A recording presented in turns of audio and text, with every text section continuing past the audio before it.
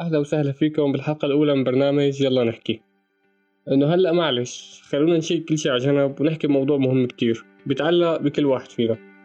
فيه نعمة الله رازقنا إياها وما عم نعرف نستغلها وما عم بعرف ليش، حتى إنه قلة وعي أو إنه مو منتبهين لها. صدقا ما عم بعرف ليش مقصرين فيها، وصدقوني لو مستغلينها كنا اختصرنا على حالنا مينيموم 15 سنة. إنه قبل ما تعمل داعية وتقرر إنه بدك تهدي العالم للصراط السليم، ادعيهم يستغلوا نعمة البني آدمية أول، لأن هاي بتيجي أهم من المخ أو من نعمة المخ.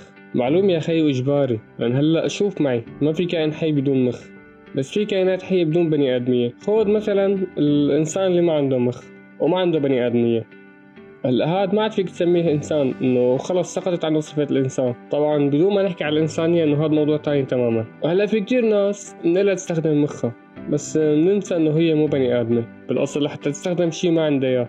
يعني ممكن تظهر على هيئة بني آدم بس هي بالأصل فيل، أخطبوط، ماعز، ضفدع، جاموس أو حمار مثلا. فشوف معي هلا كيف صار الشرط الأساسي تشتغل بمخك هو إنك تكون بني آدم. وهيك يعني بني آدم بيساوي عقل مثلا، بتطلع معادلة ظابطة.